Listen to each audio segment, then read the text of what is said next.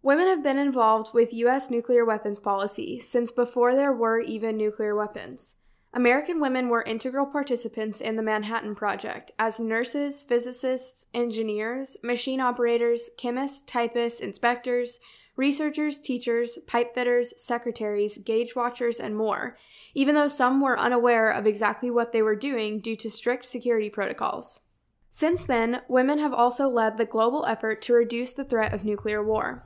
Activists like Bella Abzug and Christine Ahn, legislators like Dianne Feinstein and the late Ellen Tauscher, expert diplomats like Federica Mogherini, Wendy Sherman, and Rose Gottemoeller, former secretaries of state like Hillary Clinton, Madeleine Albright, and Condoleezza Rice, and so many others have contributed to a safer, more stable global order. And why should we care about the role women play? Not only for fairness and equality, but because studies show that when women are involved in the process, peace agreements feature higher quality content and higher rates of implementation than those that exclude women. Higher quality content leads to longer lasting agreements, and research supports that peace agreements signed by women are in fact 35% more likely to last at least 15 years. On the whole, women are also more likely to insist that parties stay at the table until an agreement is made.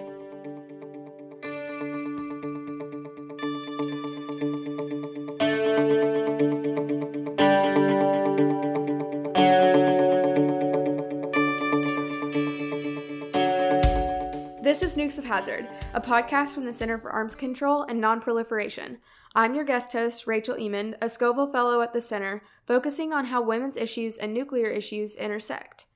Though they make it sound easy, women in this community have fought hard for their place and their voice, and in some ways are still doing so. Since the 1970s, of the 68 people who have held leadership roles at the Department of State related to nuclear policymaking, only 11 of them have been women, and only 2 of them have been women of color. The numbers are even bleaker at the Departments of Energy and Defense, where, of the combined 99 people in nuclear leadership positions at these agencies, only 10 have been women. Recently, the Washington Post reported that women made up only 34% of experts featured on DC foreign policy panels, hosted by 20 different well-known think tanks. Heather Holbert, director of the New Models of Policy Change project at New America's Political Reform Program, decided she wanted to know more about the experience of women who have broken into the nuclear policy community. Along with a team of 3 other female researchers, Heather created a report titled The Consensual Straitjacket: 4 Decades of Women in Nuclear Security, which came out on March 5, 2019. The report explores how the gender dynamic has affected women in nuclear, arms control, and non-proliferation-related fields professionally, and how it continues to affect policymaking today. Heather and her colleagues interviewed more than 20 women who have worked in nuclear security throughout the last few decades. These women were specifically sought out because they made it to senior-level positions in a career field that is characteristically male, pale, and quite frankly, a little stale. In this special episode of Nukes of Hazard, we decided to delve deeper into the issues and questions raised by the Consensual Straitjacket report. Today we'll hear more from Heather, as well as Ambassadors Bonnie Jenkins and Susan Burke, 2 of the senior officials included in the report, about experiencing sexism and racism in the nuclear security field, their career paths, and potential solutions to making this field more inclusive and diverse. We'll also discuss the national security implications of excluding women from the conversation. This issue is bigger than the makeup of the field in and of itself. If not resolved, this issue will be detrimental to the security of our nation and our global community.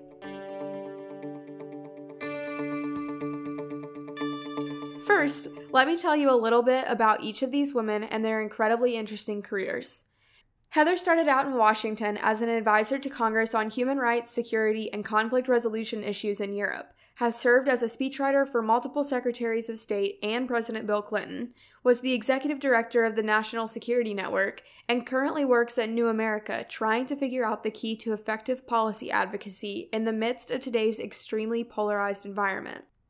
During my conversation with Heather, she told me that in college, a guy in her nuclear security course told her that it was okay if she wasn't all that interested in the material, because women don't usually like arms control.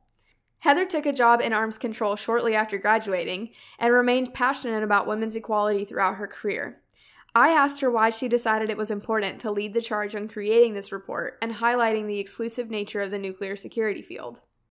So I had kind of had throughout my whole career a real passion for feminism and women's equality. And, for the first 20 years of my career, I thought I was doing that by just being the best professional I could be in the field. And I was very often the only woman in the office where I worked. And that changed over the years. It didn't change as much as maybe I thought it would. And then, frankly, the 2016 election cycle, and then even more pronouncedly with Me Too, when I started hearing stories that were things that would have been unacceptable at the beginning of my career. And they were still happening.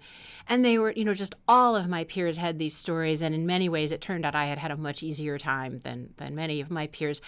And I just thought to myself, if I've accumulated some seniority in the field, what am I using it for? And this seems like a really important thing to be using it for. So that's what pushed me into doing this kind of work.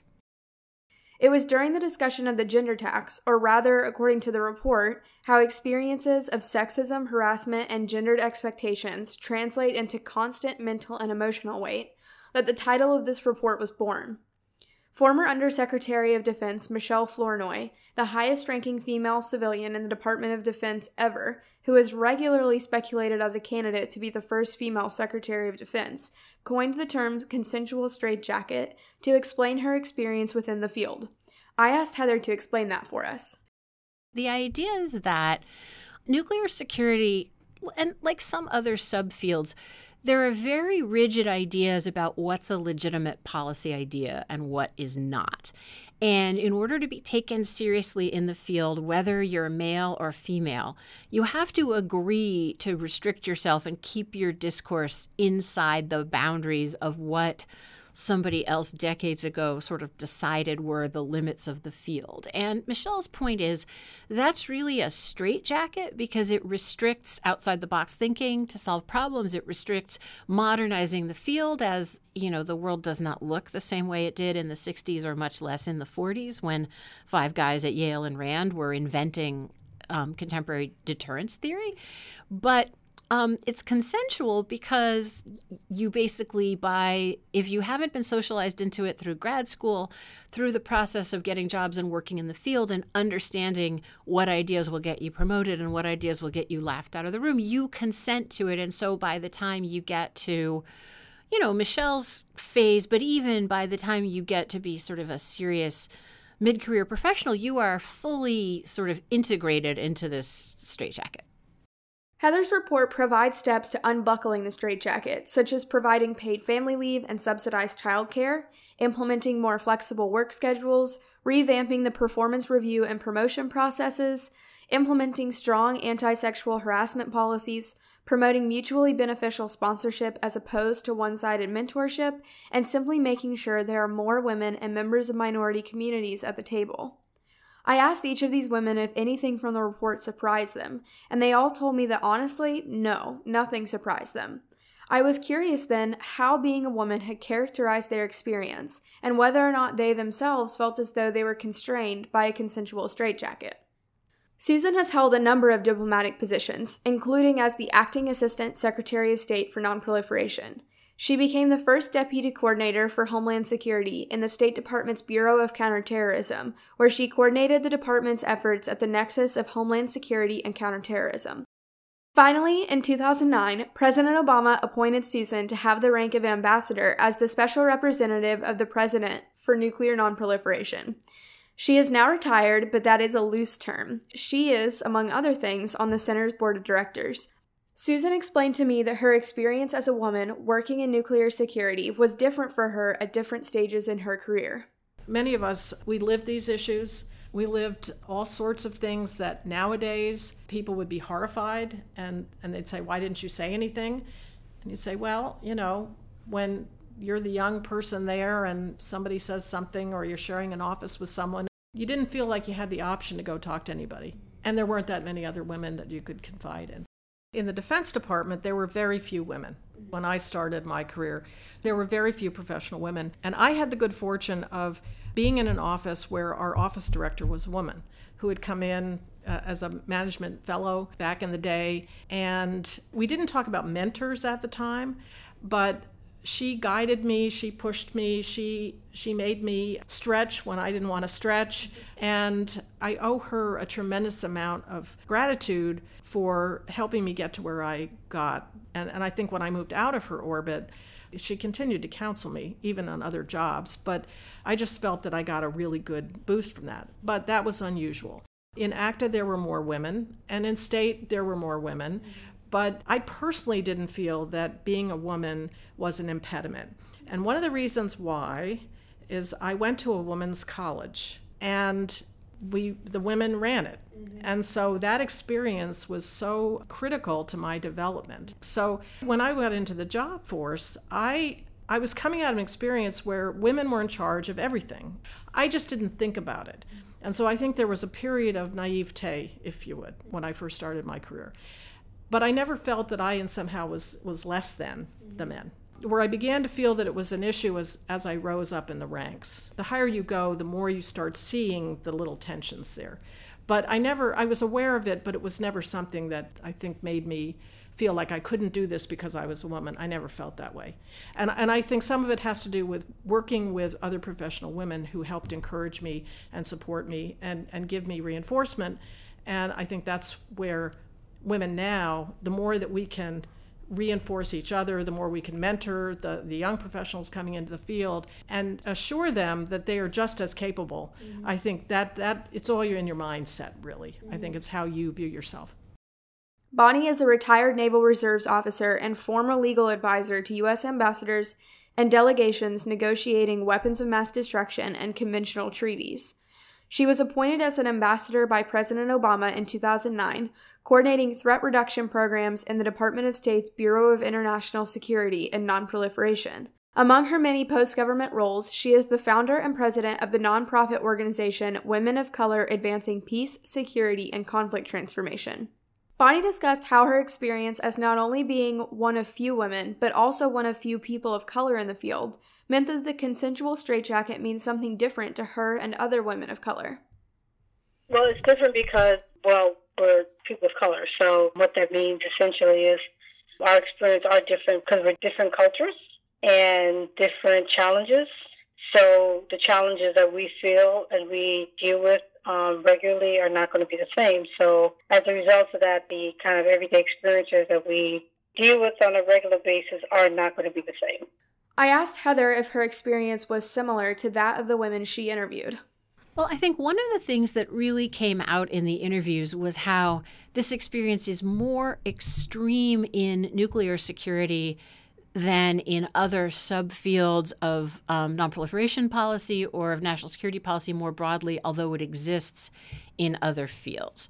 And I think that the whole national security field is a very small c conservative field in that the way we work is that we transmit ideas and frameworks from generation to generation. And what is most commonly rewarded is innovation that's a very small degree of innovation within an existing framework. And so that can be a bit of a straitjacket for everybody, and one that I certainly experienced, although nothing like as extreme as the narrowness of the core deterrence theory and its hold on nuclear policy. We're in an era now in which many organizations and workplaces are working to make themselves more inclusive for women and other marginalized communities, and the nuclear security field is no different. But it's important to discuss the real tangible steps that it takes to become fully inclusive. I asked Heather if she believed the tangible steps listed in the report were well received by the senior members of the nuclear security community. Well, an unfortunate dynamic that already existed in the nuclear security community is this constant experience of resource scarcity. This constant feeling that the field is underfunded, that the major foundation funders, no one's ever sure if they're going to stay in the space.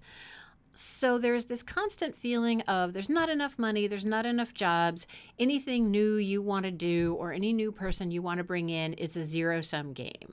And so I think there's a certain amount of that colors how this has been received, that people feel like doing this is just impossible or it becomes a direct threat. I mean, I had a senior person at an organization say, well, I see that the lack of diversity in my organization is a problem, but I'm the only person who sees it, and does that mean I have to quit? if nobody else sees it, do I have to be the one who quits to make space? And as long as the conversation feels that narrow and zero-sum, we're not really going to get anywhere. So, in the meantime, how can women, members of the LGBTQ+ community, and people of color persevere and progress in the nuclear policy space while the field continues to resolve its issues?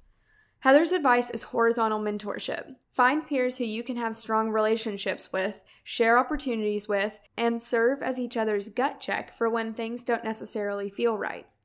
Be realistic about what it takes to succeed in the field, including understanding that this space may be difficult to navigate, so make sure it's something that you want to do, and don't be afraid to take interesting risks while you're there.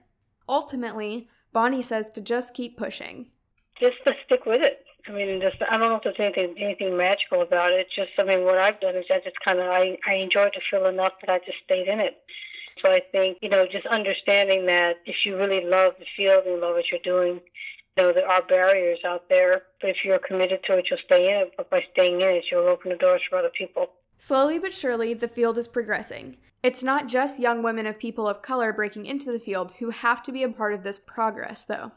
In November of 2018, Michelle Dover of Plowshares Fund and Laura Holgate of Nuclear Threat Initiative launched the Gender Champions and Nuclear Policy Leadership Network.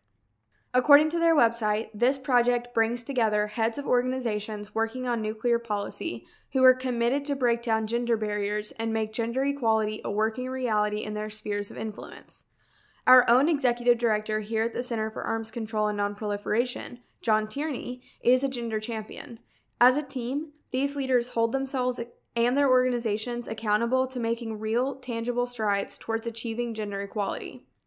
A major concern within the field currently regarding gender parity is the frequency with which female experts are overlooked or is seen as less knowledgeable than their male colleagues. One such way that both official gender champions and other allies within the space can work towards a more inclusive environment is by refusing to participate in manels and marticles, which respectively are panels or articles that feature only male experts. The Gender Champions Panel Parity Pledge recommends that men invited to participate in such events or articles use the opportunity to highlight the work of women in the field by recommending female colleagues that event organizers and journalists can reach out to instead. Alex Bell, the Center for Arms Control and Nonproliferation Senior Policy Director, has worked in the nuclear policy community for 12 years and was interviewed for Heather's report. She is a strong advocate for the better inclusion of women, so I asked her about the policy implications of leaving women behind. I think there's a tendency among some people to think that this is just about, women being in these jobs, and I guess that's okay. There's almost sort of a fatigue when talking about it. But the issue at hand here is we've got so many problems across the nuclear space and then the national security space writ large, the onset of new technologies, multipolar conflicts, and sort of changing interest areas, growing disputes over things caused by climate change, like access to water. These problems are so huge that we can't have one half of the population not participating in the possible solutions. And if we have a structure that's set up to sort of keep half of the population away because it's so hard to enter the field, because of these continuing problems of harassment and thinking that the experience of a woman doesn't have any effect on the possible ideas she could bring to the table. Like there's nothing about the experience of being a woman that possibly generates different, possibly creative, more workable solutions to these problems. It just sort of boggles the mind. And I think there is a problem that there's sort of this idea of like, oh, we've had one woman be the head of, an organization. We've had one woman in this role. So see, it's fine. We fixed it. It always makes me think of Ruth Bader Ginsburg being asked, well, how many women is enough on the Supreme Court? And she's like, well, let's have 9 and then we'll see the answer. I want to get to the point where it's no longer the first woman in some particular role where she's the first person to ever negotiate something with the Russians or the Iranians or whoever, where it's just sort of commonplace. It's 51% of the population, 51% of the people doing this should be women. and just to actually reflect what our society is and put all of our potential power into solving these problems across the nuclear security and national security space. The thing is, the nuclear policy community doesn't really have a choice but to change. Heather's report states, the story of gender diversity in nuclear security is the story of how the field improves and innovates or fails to do so.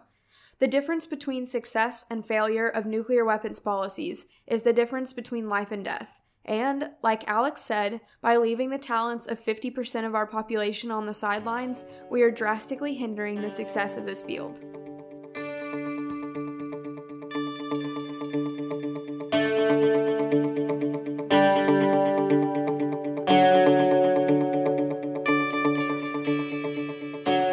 This has been a special episode of Nukes of Hazard. To get more information on the Consensual Straitjacket 4 Decades of Women in Nuclear Security report, visit newamerica.org. To learn more about the Gender Champions in Nuclear Policy Leadership Network, you can visit gcnuclearpolicy.org. Finally, don't forget to check out our Nukes of Hazard blog on armscontrolcenter.org. There you can find my blog series, Women in Nuclear History, to learn more about the contributions women have made in this community, as well as a lot of other educational material on U.S. nuclear weapons policy. Be sure to follow us on Instagram and Twitter at nukes_of_hazard and on Facebook at facebook.com/armscontrolcenter. Thank you for listening.